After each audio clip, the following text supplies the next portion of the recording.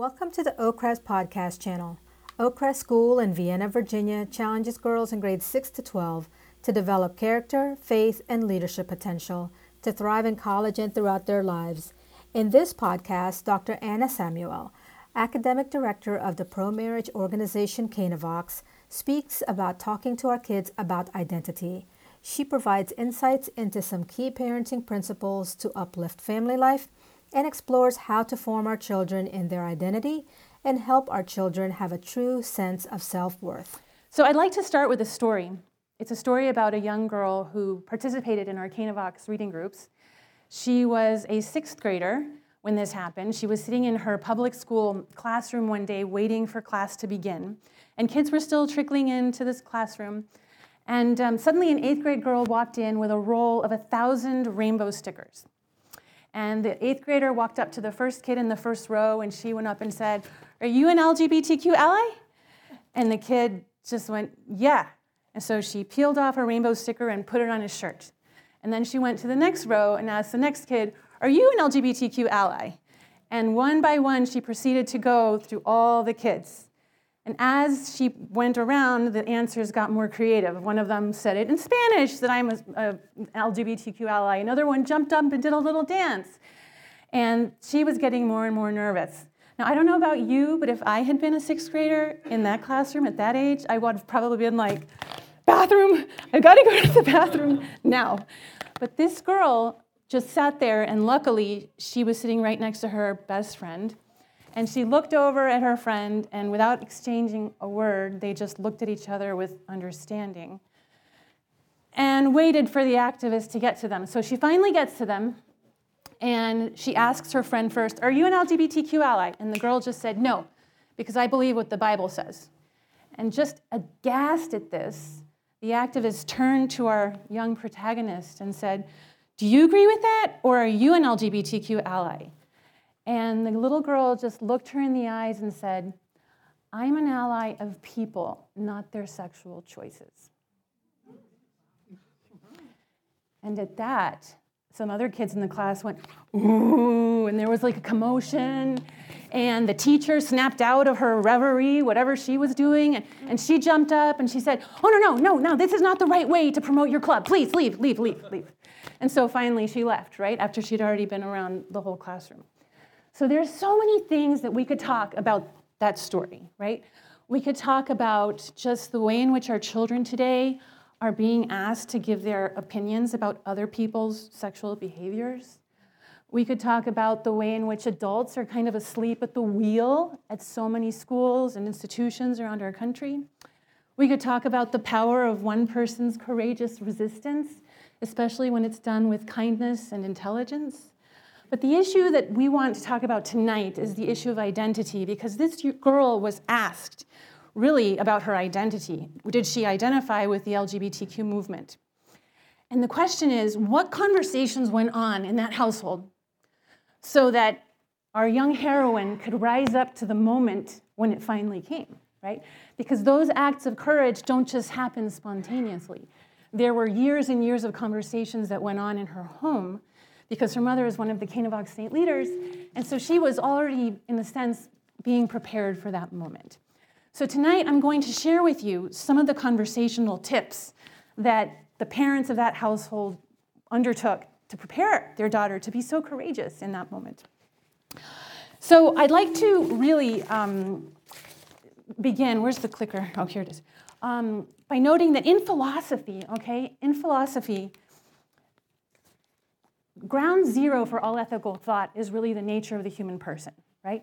So depending on how you define the human person, it's going to have a ripple effect on the rest of your ethics and your political theory and your life, right? So if you stand with Marx that man is a purely material thing and there's no spirit, and that his identity is all based on economic relationships, then you are going to be more likely to subscribe to an ethics that encourages material redistributions and utilitarianism. Or if you stand with Freud, that man is just a bundle of sexual desires, you're going to believe more easily that happiness consists in the erotic life, right? And if you stand with the natural law tradition, that man is both spiritual and material, both body and soul, right, you're going to have a different conception, like Aristotle, of what the good life entails, right? Virtue, right? Full human flourishing.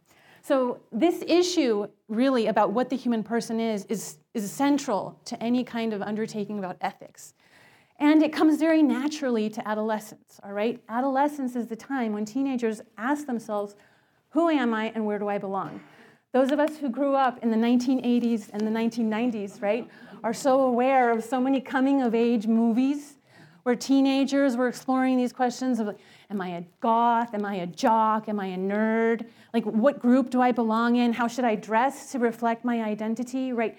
All of these issues are very normal for middle school and especially high school, all right? So we're familiar with them.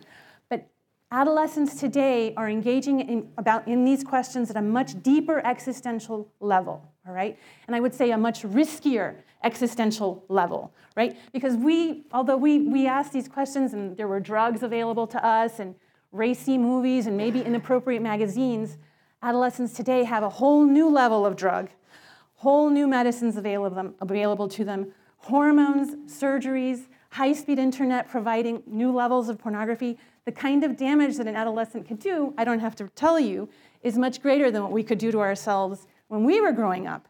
So even though it's always been important for parents to help their children through the adolescent years, it's really vital today. We really can't sit it out because so much is at stake. So what's happened really is that the retreat from Christianity has also caused this erosion of natural law philosophy, okay?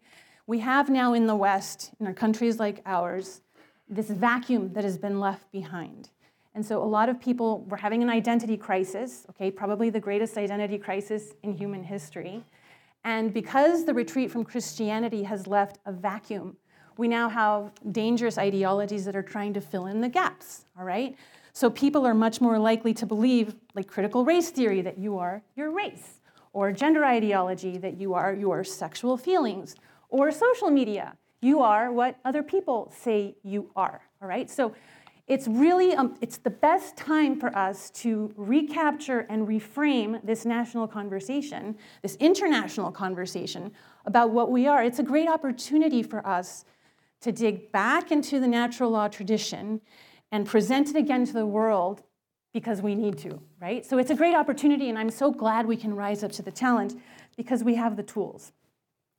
So to cut to the chase, I'm going to argue tonight that there are basically 6 levels of human identity that I think are really vital for us to understand, right? The first level is our human identity, all right, our human nature. Second level is our sexual nature, okay, whether we're male or female, right?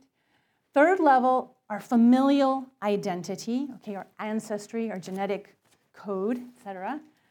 Fourth is our religious identity, right? Whatever religious values we have are going to leave an imprint on our identity. A relational identity, okay, whether we're married or we're single, all right? That also gives us an identity, all right? And our professional or occupational identity. So what I'm going to do is I'm going to briefly explain what all these are. And then I'm going to zoom in a little bit on the sexual identity level, since that's what everybody's interested in today, okay? And hopefully all in about 30 minutes. So let's see, start your clocks, all right? So, all right, so let's start with human nature, okay? So for 2,000 years, we've heard from philosophy, right, that man is a rational animal, right? So what does that mean in a nutshell? Because those 2 words really contain the essence of what we are, okay? So we are both reasonable, spiritual creatures and also animal, material, okay? We are both things together, all right? So we are mammals, first of all, right? As mammals, we reproduce sexually, we have sense perceptions, we have feelings, we're social, all right? So just like the animals, we share certain capacities and instincts and functions, and it's important for our children to understand that we have a partly an animal nature, all right? But the thing that makes us different from the animals, right, is that we have a rational capacity, an intellect. So we can abstract from merely material things and create concepts, all right? Transcend matter and enter into a spiritual domain. We have free will. We can be uncaused causes, right? and we are a body-soul unity, okay? I know I'm abbreviating this a lot, but it's important when you're talking to your kids, whether it's about the family pet or whether you're looking out the window and looking at the squirrel, it's great to just reflect with them, you know the squirrel, you know how the squirrel is different from us? Just start lean into these teachable moments, say, "Huh, Mom, how's the squirrel different?" Well, the squirrel doesn't look at the sunset and say, "Wow, look how beautiful that is. I wonder what caused that. I wonder what's out beyond the cosmos." The squirrels can't ask those big questions, but we humans can, right? Or your dog Fido, Fido, if it's a Friday in Lent, Fido is not going to abstain from meat if he's hungry, right? Fido can't act against his instincts, right? So it's really about looking for teachable moments during the day to just reflect out loud with your children about what makes us different from other animals, all right? Why? Because the more they appreciate how they're different from the beasts, they'll understand their human dignity, all right? They'll understand their worth, all right? That we have dignity by design, all right? We are a privileged species, much better than all the other animals on Earth, all right? We have free will, we have rationality, and it's important to convey to them that nothing they do can take that away. No matter how many bad mistakes they make or whatever happens to them in life, that dignity of being a human being, you can't erase that, okay? You're grounding them in their immense dignity as a human. And that will give our children a very firm ground to face modernity, okay? And by the way, if a kid really understands how they're different from the beasts, they're not going to be tempted to identify as a furry or as a cat, right? So that's the first level, okay? Sexual identity. All right, male and female, when they're very young, you mainly focus on the bodily, okay, the material aspects of our sexuality. But as they get older, you have to then enter into more of the psychological and the spiritual aspects, because we're not just matter. Our femininity and our masculinity is also spiritual, and it manifests itself spiritually too. And all of us really have to grow in knowledge about our masculinity or our femininity as we grow, all right? So I'm going to get into this a little bit more, but it's just really important for them to understand. Now, when they're very little, what we say at CanaVox is look for opportunities to just help them reflect upon sexuality in mammals, okay? So barnyard biology, okay? You go to the farm, all right, and you say to them, okay, you see the cow over there? You see that pink thing that looks like a balloon under it? Those are the udders, right? And that's how the mommy cow gives perfect milk to her calves, all right? And you see over there, that bull with the big horns, that is a male, all right? And then when they're a little bit older, when they're 9 or 10, you can say, do you know how baby cows are made? And they'll be like, no, how are they made? I'm like, well, the bull has a penis, okay? Can you see it over there? And you point it out to them. And you say to them, he has seed in his body, and he has a way of inserting that seed into the cow. And she's going to then have a little calf inside of her womb, and then she gives birth to it, okay? You start speaking clearly to your children from a very young age. This way, your 9-year-old does not have to visualize mature human genitalia to understand the lesson about reproduction, okay? And then when they get older and you start talking to them about human reproduction, they're like, oh yeah, just like the cows, right? You're having layered conversations that build on one another, all right? Just like the cows, all right? So that's how you start when they're young. But of course, as they get into their teenage years, it's a much more of a psychological thing, all right? And we'll talk about that a little bit more, and hopefully more in the Q&A. Okay, family identity. All right, each of us has an ancestral line, okay? Your genetics came back from a long chain that goes all the way back to the beginning of humanity, all right? And it's vitally important for kids to understand their ancestry, all right? So all the stories you tell them about how your great-grandfather came to this country and the hardships that he underwent, he fled the Spanish Civil War and went to Cuba, and from Cuba he jumped over the Yucatan Peninsula, and then he went here. All those stories, the family recipes, the traditions, All of these things actually leave a deep imprint on your children so that they understand that they are where they are in this wide geographical world, where they came from, it grounds them, all right? So Ancestry.com is making a fortune helping people understand their familial identity, right? Psychologists today have now that unfortunately we are studying the effects of anonymous sperm donation, anonymous egg donation, surrogacy, all of the reproductive techniques and their effects on children. Unfortunately, now psychologists are discovering this cluster of symptoms they call genealogical bewilderment. So unfortunately now we have stories of kids who have no idea who their ancestors are. They don't know who their father is. They don't know if at a gathering like this there's like 30 half-siblings maybe in the crowd. And it leads many of them to undergo, some pretty serious genealogical bewilderment problems, okay? So now we see very clearly, unfortunately, from studies like this, that it's very important for us to ground our children in their sense of family identity. So, it might be a chore sometimes, to get your mother-in-law over and to have her engage with the kids, but it's so vitally important for your children to understand. So surround them with aunts and uncles and extended family. This is just yet another anchor that will help to keep them grounded, especially when the hard times come, all right? God forbid there's a disruption in their immediate family. Extended family can help anchor them in their sense of identity and stability, all right? It's just another layer. Okay, religious identity. So the values that our religious faiths impart to us leave a deep imprint on who we are, right? Are you Jewish? Are you Catholic? Are you Muslim? Maybe one of the other major world religions. Religion has, for thousands of years, been the way in which people find meaning and purpose and identity in their lives, okay? So unfortunately, as I said before, the retreat from Christianity is leaving a lot of people in existential crises, right? So as many of you already know, now a quarter of Americans identify as nuns, meaning they don't have any particular religious affiliation anymore. And unfortunately, of that number, millennials and the younger Americans are the highest among them. And their attendance at religious services is at an all-time low, okay?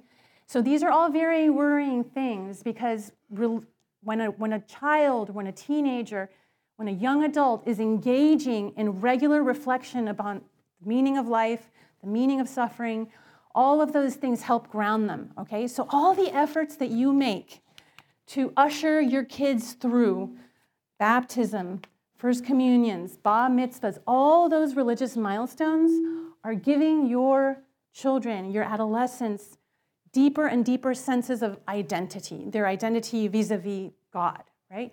And even if your kid, your child, your student, your teenager eventually maybe they leave their faith, okay? Maybe they convert to another religion.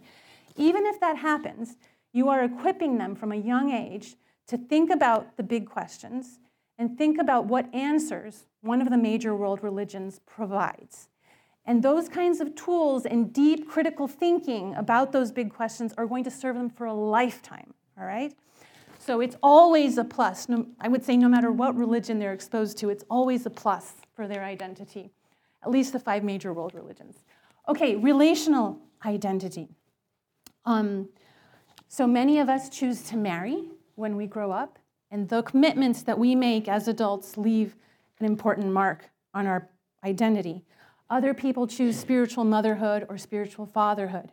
And those are also wonderful ways to live a kind of relational identity.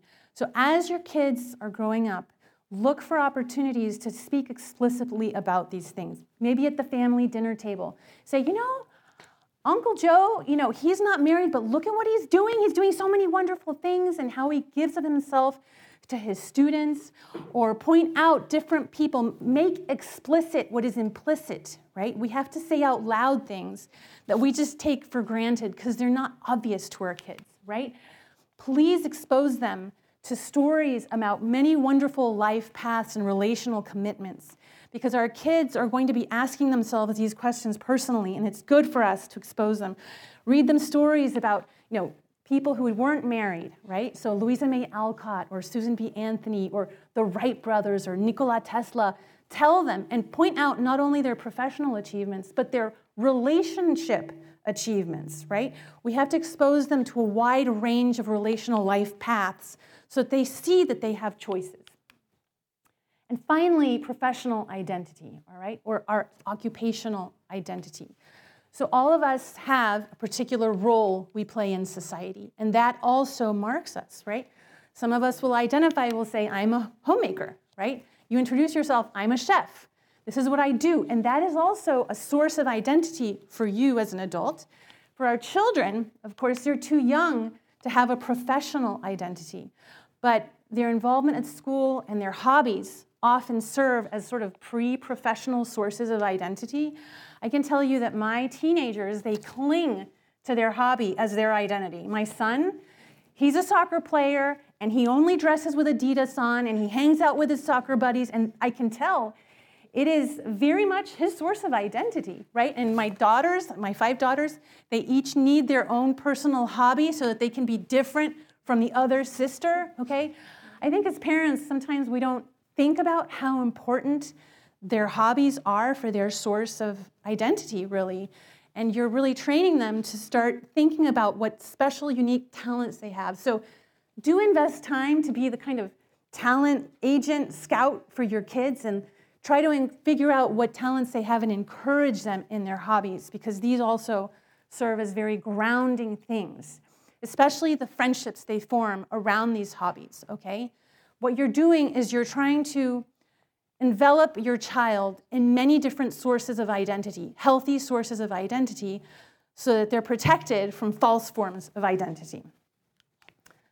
Good. So this is sort of the model in a nutshell. Okay? Now, I don't expect you to go home and sit down necessarily with your kids and pull out a graph and do all this, okay?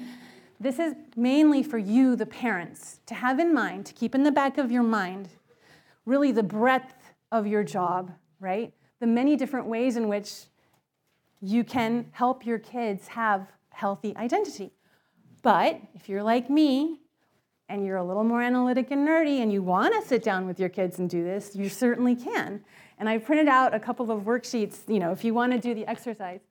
I'll tell you that I was working on this presentation, and my 8-year-old Elena looked over my shoulder, and she saw the picture. She's like, "What's that, Mom?" I was like, "Oh, perfect opportunity to test out my theory." So I was like, "Elena, so this is the identity cake." And I told her about the 6 levels of identity, and I told her, and we walked through it, and I was like, "You're a human, right?" And I reviewed with her what makes us different from the animals. And I was like, "And you're a girl, right? You have girl parts, and you have girl cells, and you're a Samuel, right? You're part of this family, and you're a Christian." And then she said she hopes to marry and have kids, and she wants to be a photographer, right? So we were having this conversation, and then she was like, "And Mommy, what do the icing and the sprinkles mean?" I was like, "The icing and the sprinkles they symbolize that we have to decorate ourselves in a way that reflects who we are on the inside." She was like, "Oh, you mean how we dress?" I was like, "Yes, how we dress." It's like, woo, right? So you never know what will happen once you start these dialogues with your children, right? But they really are capable of a lot of philosophizing about these things. So if you think they can handle it, I would say go for it. Okay, so let me just point out a couple of things about this view of identity, right? When you hear about identity today, most often it's in terms of race or ethnicity or sex or gender, sexuality, all right? Think about what a fractured and oversimplified way that is to think about human identity, right? It's like they took the cake and they smashed it on the floor, and they said, "Okay, this is your identity, and this little piece over here is your identity." Right?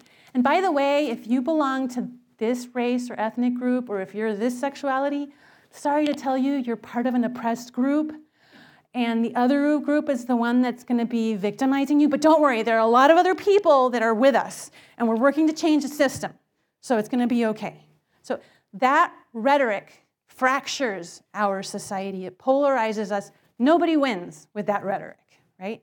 It provides kids with an anemic, a very undernourished sense of identity.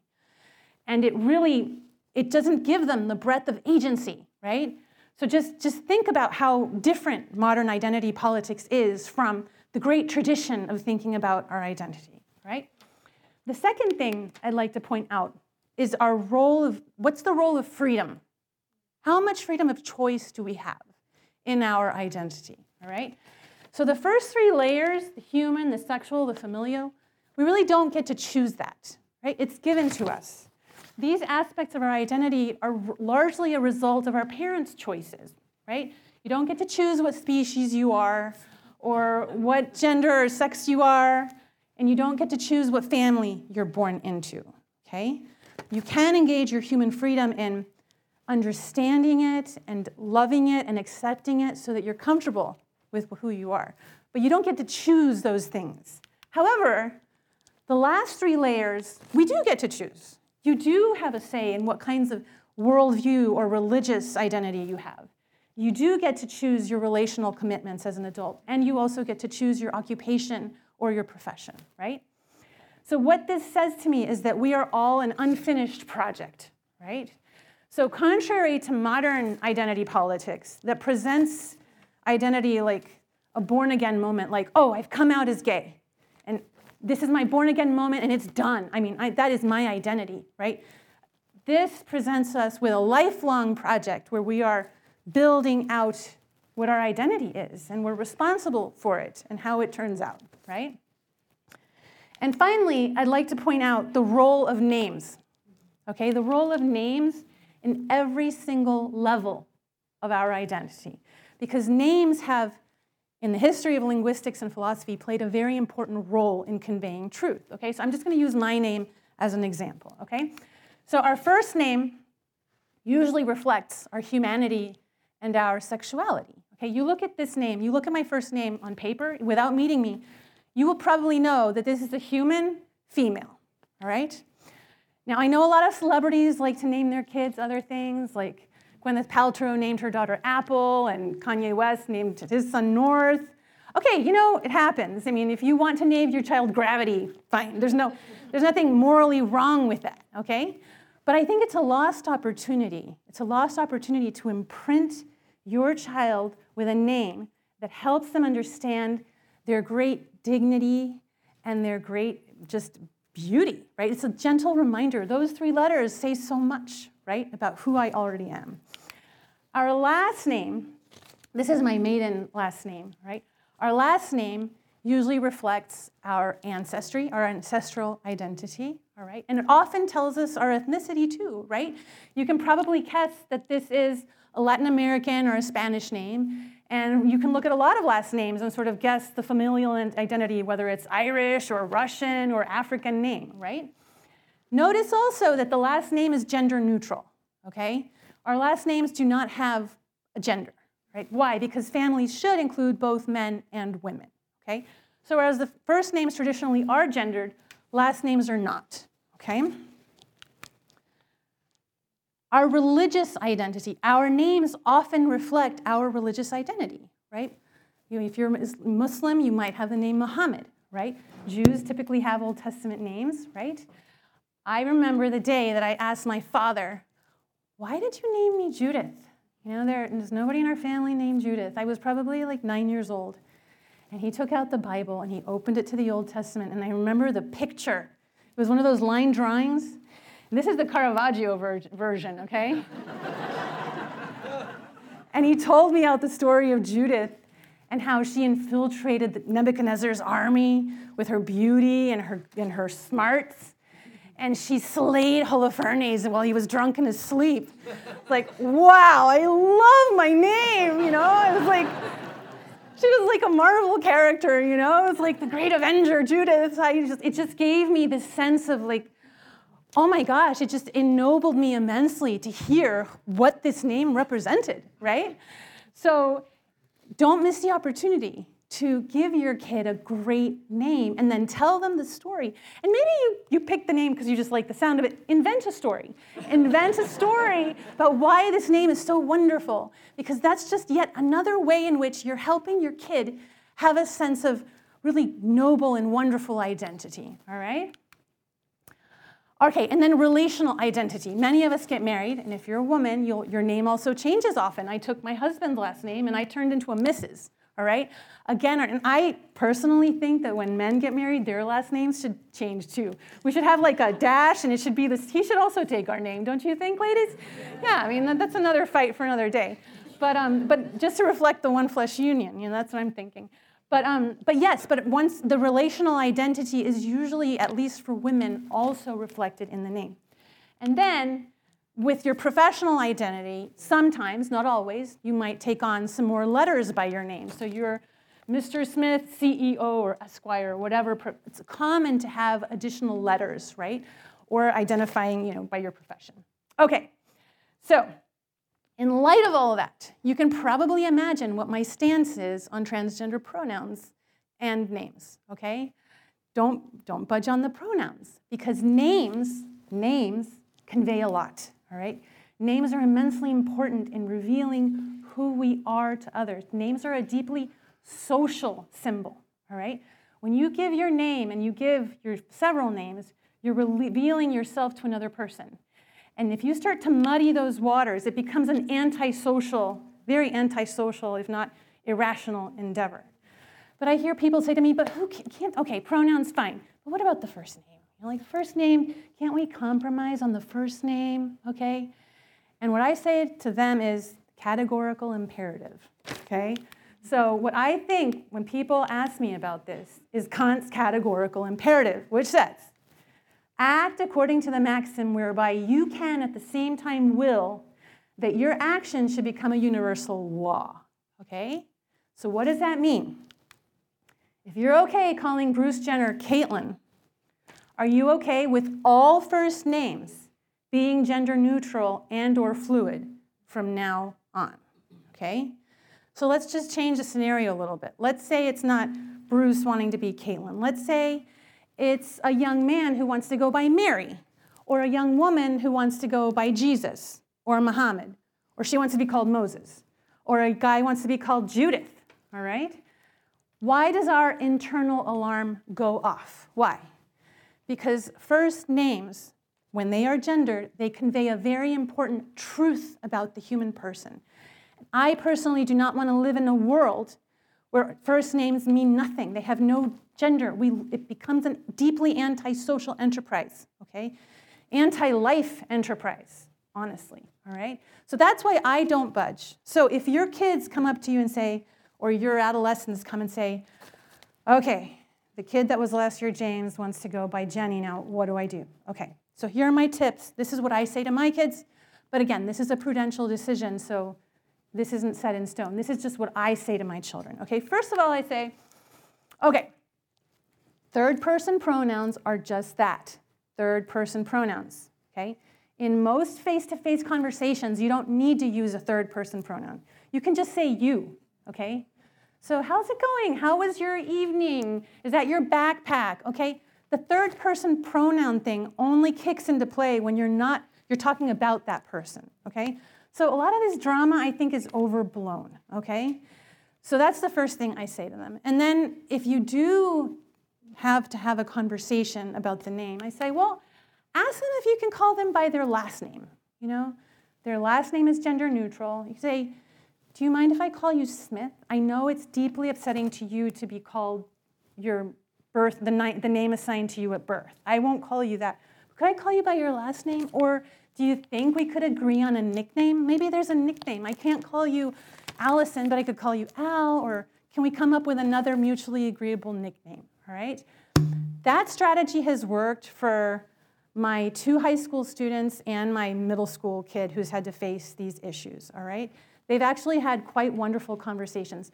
Most kids who are questioning their gender are not like the activists. They're not like the activists that are blaring mad and going to go down their throat. Most kids who are questioning their gender or confused or distressed if you actually engage in dialogue with them, my kids have discovered that they really don't have a problem coming up with a nickname that they both agree on. So that's my take. So that's the end of my rant on the names, okay? Now let me just say a couple of things, two last tips about the sexual identity issue. Just guiding them, all right? So remind them, okay, that their sexual identity is determined by their awesome bodies, okay? Let me just read you. One of our state leaders in Australia shared this story with us about how she did this with her kids. Here's Leanne. She leads some groups in Australia, okay? So this is verbatim what she wrote to me.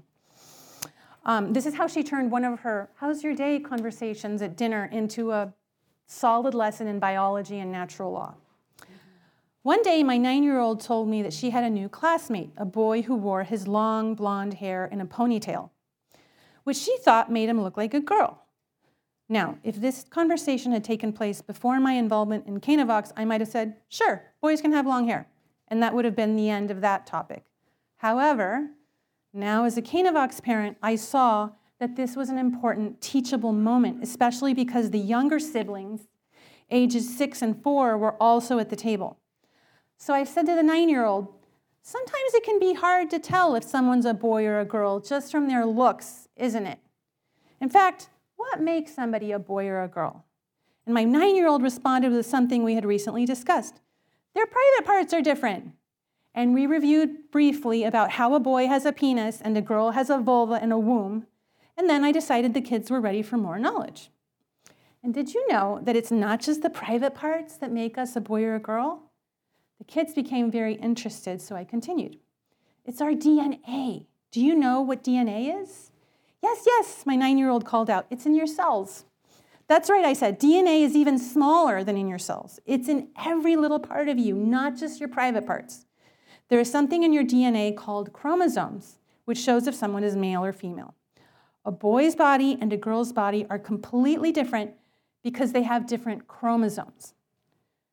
So it's not just the private parts, it's everything, the older two children said. That's right, I said. So that's why boys and girls don't just have different private parts. They have different bones, muscles, brains, and when they grow up, their bodies develop very differently too. So we talked about this a while, and then at the end I said, so does being a boy or a girl depend on how long your hair is, or what clothes you wear, or what things you want to play with? No, they all answered loudly, even the 4-year-old who had been mostly listening. Right, I said, what smart kids you are, okay? So that's the kind of thing you do at home. Just look for the little teachable moments and just dive in, right? With total confidence, all right? Fearless. Okay, last point, emphasize female diversity and male diversity. So as your children, your adolescents enter into adolescence, right? As they get older, it becomes less about different bodies and more about the psychological, about the behavioral, right? And being as self-conscious as they are, they start to compare themselves to what their personality is like compared to other boys, or what their behaviors are like compared to the other little girls. And some of them, especially the students that have anxiety or are prone to depressive symptoms or have other things going on at home that might have destabilized them, those children can be particularly prone to questioning their gender, all right? So I think it's really helpful to emphasize the diversity of being male or female. Here is a nifty graph that researchers William Malone, Colin Wright, and Julia Robertson created. And in this graph, they took many studies, meta-studies of behavioral differences between men and women, all right? And what they found is that a lot of kind of fairly well-known stereotypes are true, okay? So on average, females are more sensitive, sentimental, intuitive, aesthetically oriented, tender-minded, but also more emotionally unstable and anxious than males, all right? This is just social science, all right?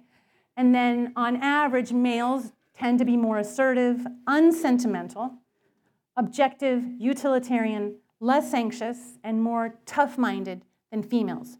But notice that it's a bell curve, okay? It's a bell curve. The distribution is a bell curve, okay? So you see these little dots right here, okay? So this male right here will be more female-like than most males, and the majority of females. So if you draw like an invisible line from that dot up, this male is more feminine in personality traits than the majority of women, okay? And the same on the other side. This little female, all right, if you draw a straight line up, she's more masculine in personality types than the majority of men, okay? So really, most people are sort of here, all right, in the mean. And they're only extremes. There's a minority at the extremes. Why do I think this is important for adolescents to know, okay? Because some boys, will feel just, they're not going to feel so macho compared to what they perceive. They might have a heightened sense of what being masculine is. It's the athletes, it's the jocks, it's that group. I'm just not that way. Or some girls may not feel as feminine as the popular girls. And they can start to get too in their heads and get complicated and just feel like they don't belong. And if you as a parent can get ahead of that and say, you know what, there are so many wonderful ways to be male or female, all right? And it's not something to be alarmed by, and point out examples of people in your life and bring it out, okay? One of our CanaVox mothers shared that at a young age, her son started, she has 5 kids, 2 daughters, 3 sons. And one of the sons was just not like the others. He wasn't very athletic. He was much more sensitive temperamentally. He liked art. He was easily offended. He just was having a hard time making friends. And he loved to dress up. And one day she found him, he was like 10. He was putting on his sister's costume box, the princess dresses. And she was like, she stayed calm, but she noticed it. And he just loved to walk around the house. She didn't pounce on him. But she went on Amazon and she ordered him a long Aladdin costume with a long robe with lots of glitter on it, okay? But it was a boy's costume. And she got him, Star Wars long costumes, right? And she said, look, and she got him a costume box. She said, this is going to be your costume box. And she filled it with boys' costumes. And they were glittery and feathers and all that, but they were boy costumes, okay? I think this was a very wise thing, okay? Because at that age, children can become easily confused. So she wasn't squashing it. She was just a little nudge to help him remember and help reinforce the masculinity while encouraging him in his uniqueness, all right? So this is the kind of creative outside-the-box thinking. And she also talked to her husband. Said, you've got to reach out more to this son, because they were totally different. The dad was very much of a hunter and was not really connecting with that son. And she really was like, you've got to step up. He's not going to be like the other boys, but I need you.